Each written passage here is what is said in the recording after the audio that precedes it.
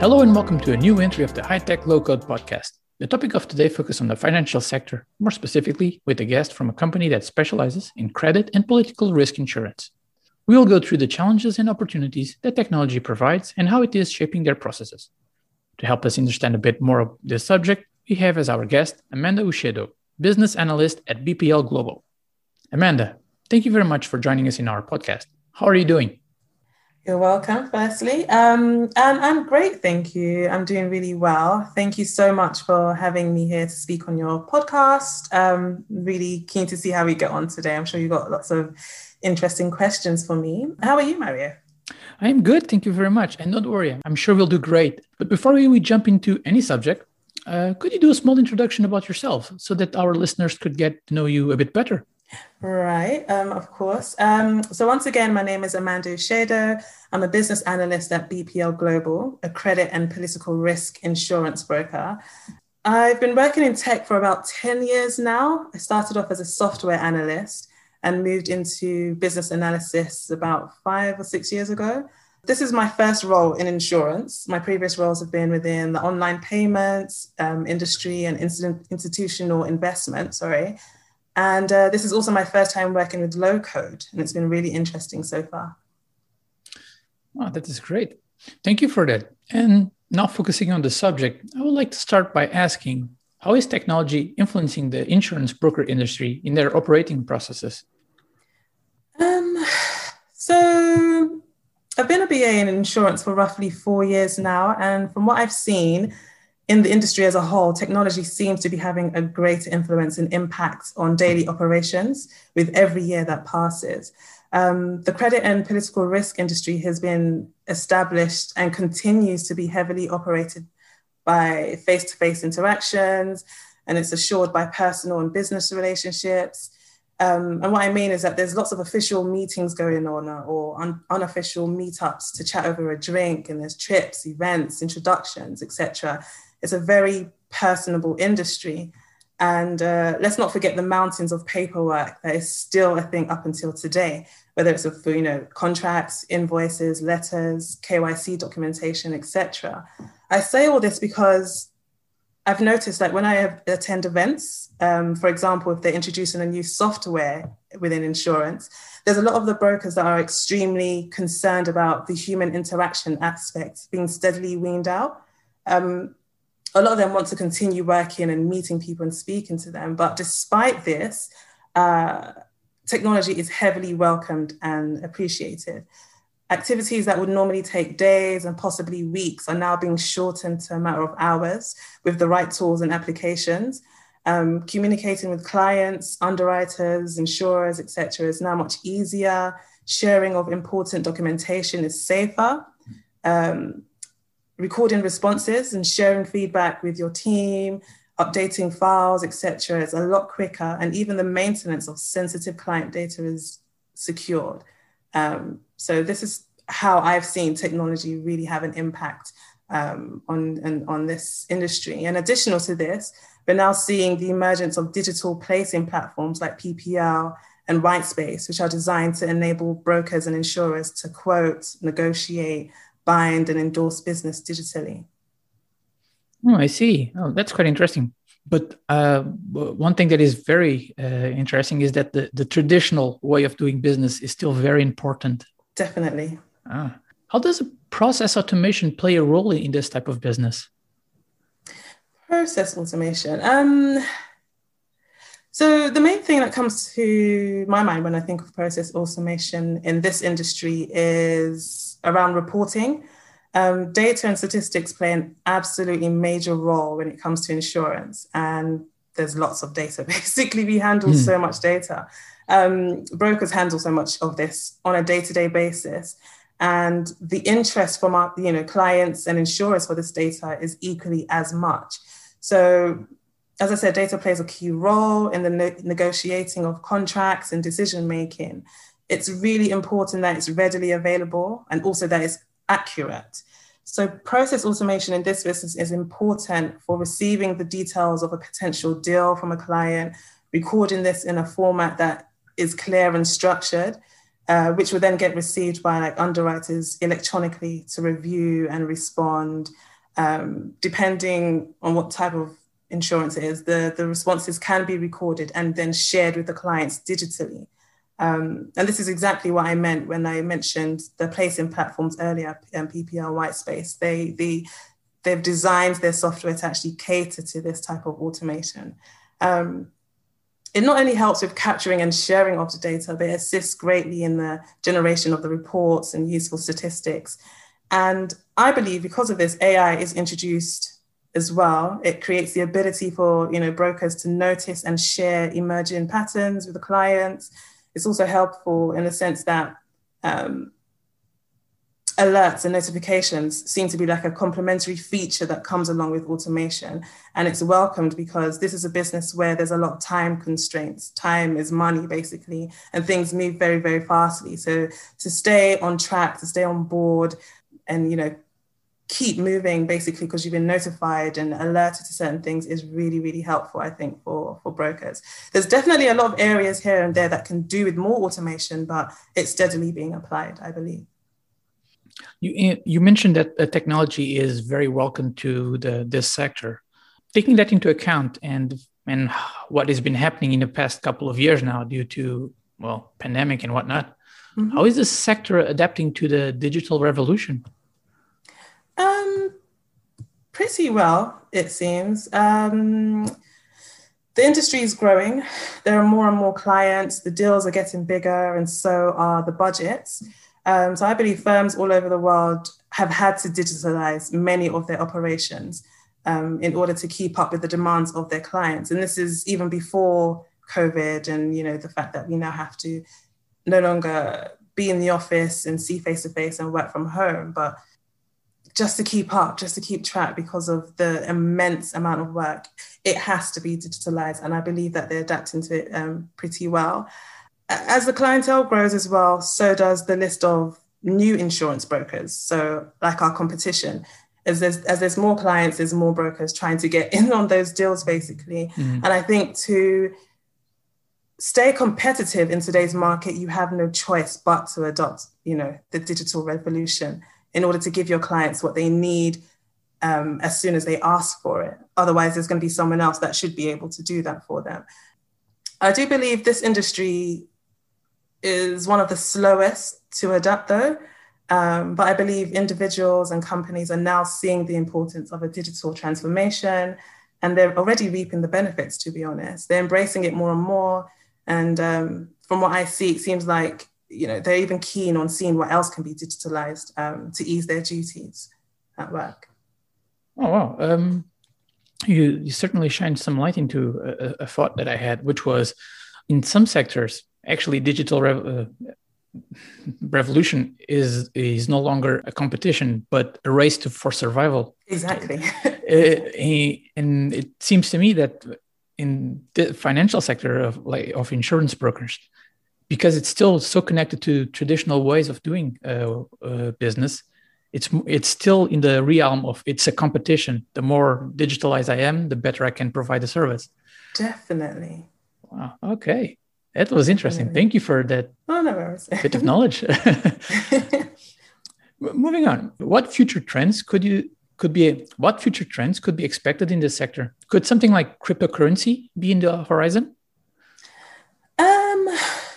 I really wish I could pretend I'm versed on cryptocurrency. I really wish I could, but I would sound terrible right now, so I won't. I'm not so clued up in that area, but I definitely believe the security that comes with blockchain can make this industry more secure and help with tracing vital information. For example, when there's a change on a policy or if there's a claims and if there are any updates for that claims, I think the security be really, really important there. But I think data-driven insurance will be a trend. And I feel very weird saying that because insurance has always been data-driven. But I believe going forward, insurers can now use a lot more metrics, basically, to minimize risks and provide more customized and accurately priced policies for clients.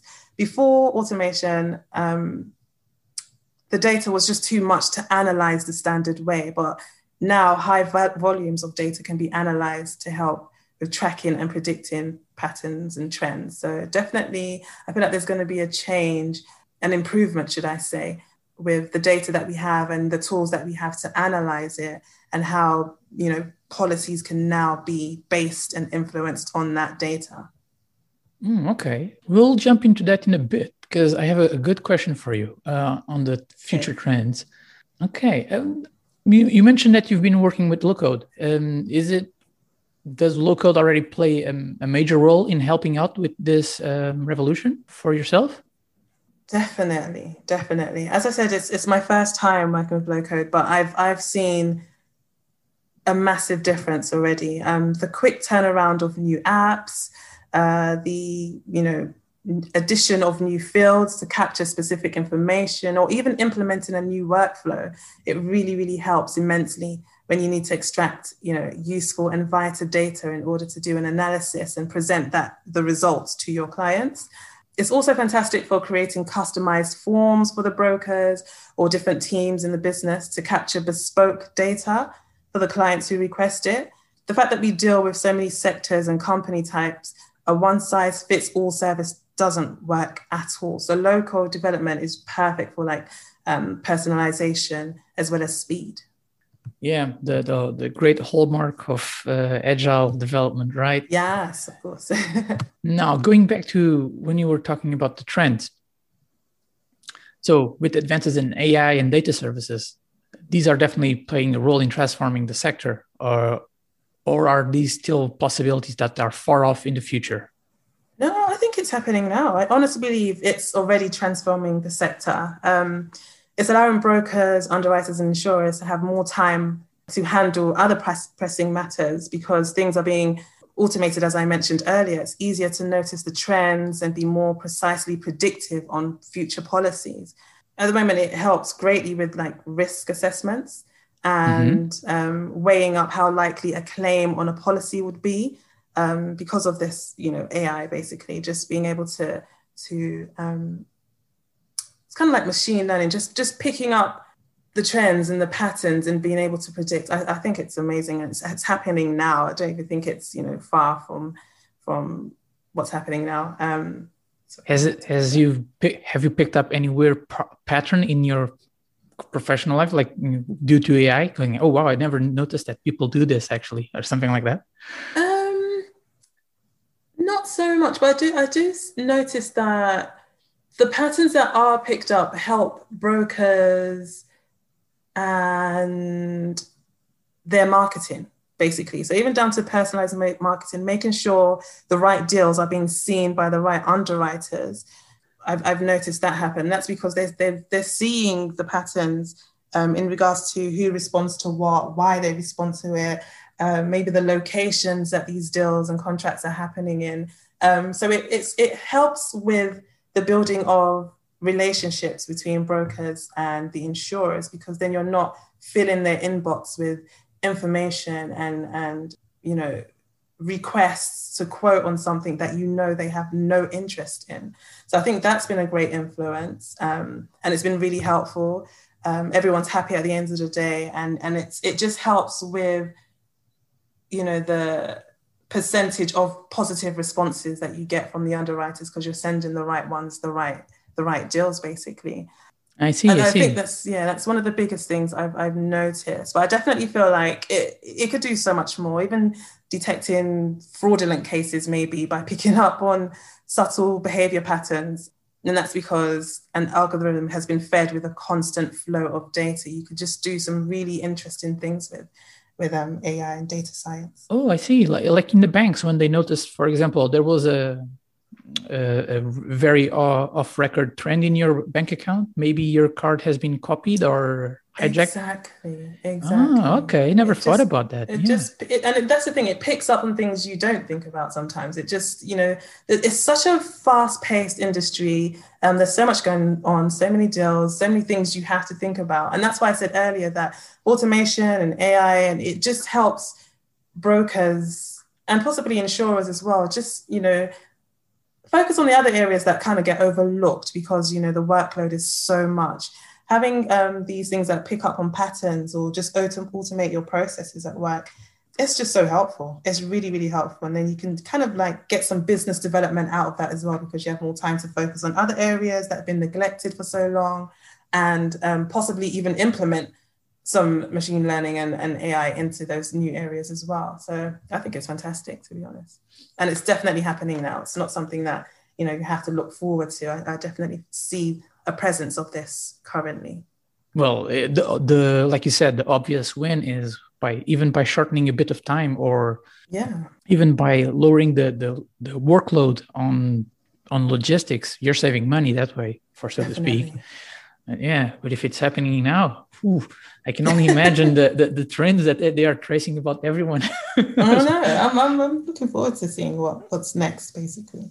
I don't think it's everyone or every firm or every broker that's implementing it yet. As I said, I definitely think insurance has been one of the slowest to pick up on these areas. But some of the maybe smaller firms who have things such as low-code development or just really high-tech IT teams, they're definitely taking certain aspects on board and implementing it and helping, you know, their firm in the market. And I definitely think other people will start catching on, other firms will start catching on, especially with the platforms that you kind of have to use now. There's some, you know, things that have been implemented there. Lloyd say you have to place a certain percentage of your inquiries or policies on a digital platform. So I think kind of making it a mandatory thing will start bringing technology to the forefront of some of these firms that aren't really thinking about it at the moment, because they have to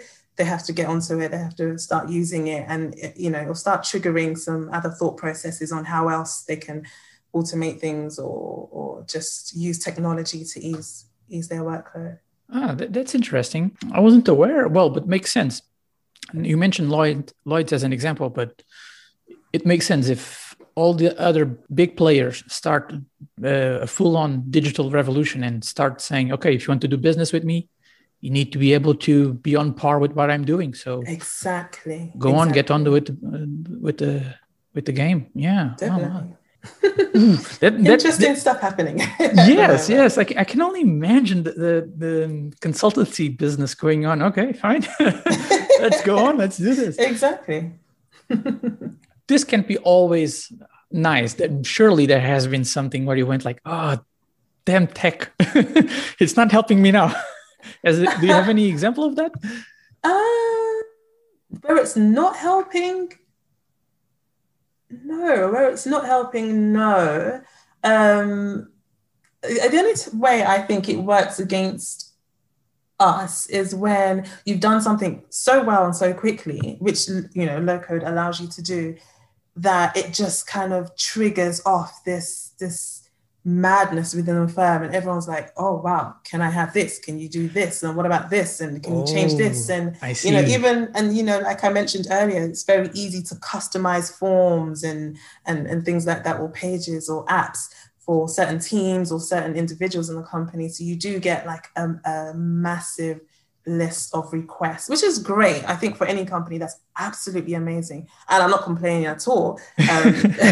It's just like, oh wow, okay. As opposed to traditional development where it's just I don't know, people kind of understand that it's very slow, understand it takes long, don't even come to you with any requests, to be honest, because they're just happy to deal with whatever you've given them. But this is really, I think low code turns non-tech people into tech people, if that makes sense. They now start thinking about things and designing things and asking, can it do this? And almost becoming developers themselves, which is really funny, but it helps in a really great way, because it then creates this middle ground where it's, you know, it's not just the business and technology anymore. There's like a little merge happening, because you've got the minds of the business people who are also giving you ideas of how to build something and how this could work for me or the company. And, you know, this will be great for data capture on this side. And should it look like this? And can we make it do that? It's a wonderful place to be honest. The concept of the citizen developer, right? Yes, exactly. That's so evident right now. That is a tricky subject, depending on who you speak with, to be honest. Why do you say that? Well, from my experience, whenever I speak to, for example, an IT manager or a unit manager, which the focus is specifically development or software factory or something like that, and someone tells them, oh, you have a couple of guys, they are citizen developers, they're going to help you out with the workload. He kind of starts crossing. He goes like, oh, no. They're not going to touch my database. They don't know what they're doing. Do you have that point of view also happening? Well, at least with some people who I've spoken with. But then there's the other side, which is, yes, but now I know the business and I can deliver a small app or a small set of forms that will help my team or something like that. And exactly. In that, it's a complete revolution. That, yes, I can imagine that, I don't know, 20 years ago or 15 years ago, that was definitely not the case. Yeah. You need something, you need to wait at least a month to get something on your hands. Exactly. And I think another thing that is an improvement because of this is the ownership of certain things as well. I think once you have an IT team and they're building things for you, the IT team forever and ever and ever owns that app or that feature. And so anything that happens to it, or any questions people have, they come straight to the IT team. We built it. Sometimes we don't even understand how you use it, really. It's just like, okay, this is for you. This is what you asked for. It works perfectly. So when you do get some of those requests come in, it's like, I don't know, maybe speak to your manager or speak to someone else in a different department. And I think having this middle ground gives the business individuals that opportunity to actually own what they've requested to be built. So if people have questions about it, or if they have ideas on how to improve something, it doesn't come straight to IT, because at the end of the day, we can't decide if that should actually happen or not. We still have to go back to the business and say, this has been requested. What do you think? Should we go ahead? But now it's allowing people to, as I said, own the features, all the apps, and attract the attention and the questions and the criticism first, which then they can kind of sift through and try just kind of make their decisions before they come to us, if that makes sense. So I think it allows for a smooth transition of new requirements and the stakeholder aspect as well. Someone's actually controlling and looking after this instead of the IT team, which I don't think should be the case. I see. Okay, that is definitely a different perspective from the previous talks I had. So this is quite interesting.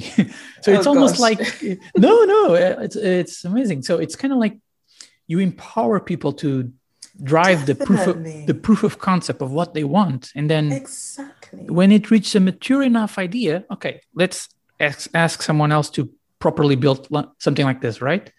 Basically. Oh, okay. That's not bad, actually. No, not at all. I think it's really helpful, because then there's like an agreement across the business, if that makes sense. I feel like when a team or an individual comes straight to the IT team and was like, you're missing something, this field needs to be added, or something, some kind of workflow needs to be implemented.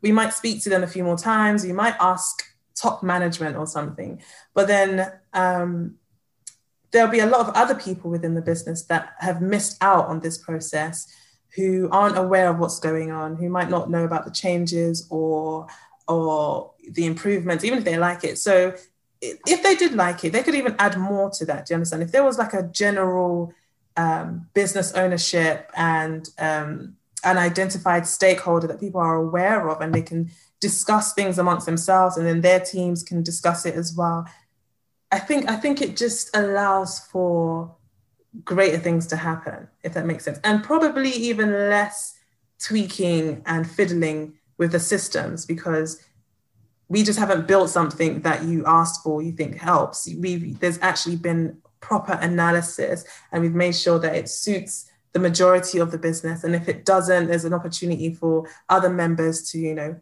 provide their feedback, get their input listened to as well, and then just build things that are more applicable to everybody and kind of make everybody happy. So yeah. Yeah, definitely. That's good to know. It's like the whole idea has already gone through a few processed refinement cycles, and that basically, that sounds good actually. Okay, Amanda. And that is all the time we have for today's episode. Thank you very much, Amanda, for taking time off from your schedule and joining us in our podcast. Oh, very welcome. Thank you so much as well, Mario. We'd also like to send a big thank you to everyone who is listening, and hope you can join us on our next episode of High Tech Low Code Podcast, where, as always, we'll feature more guests and talk about more topics of importance to the tech world. See you soon. All right, bye. Bye now.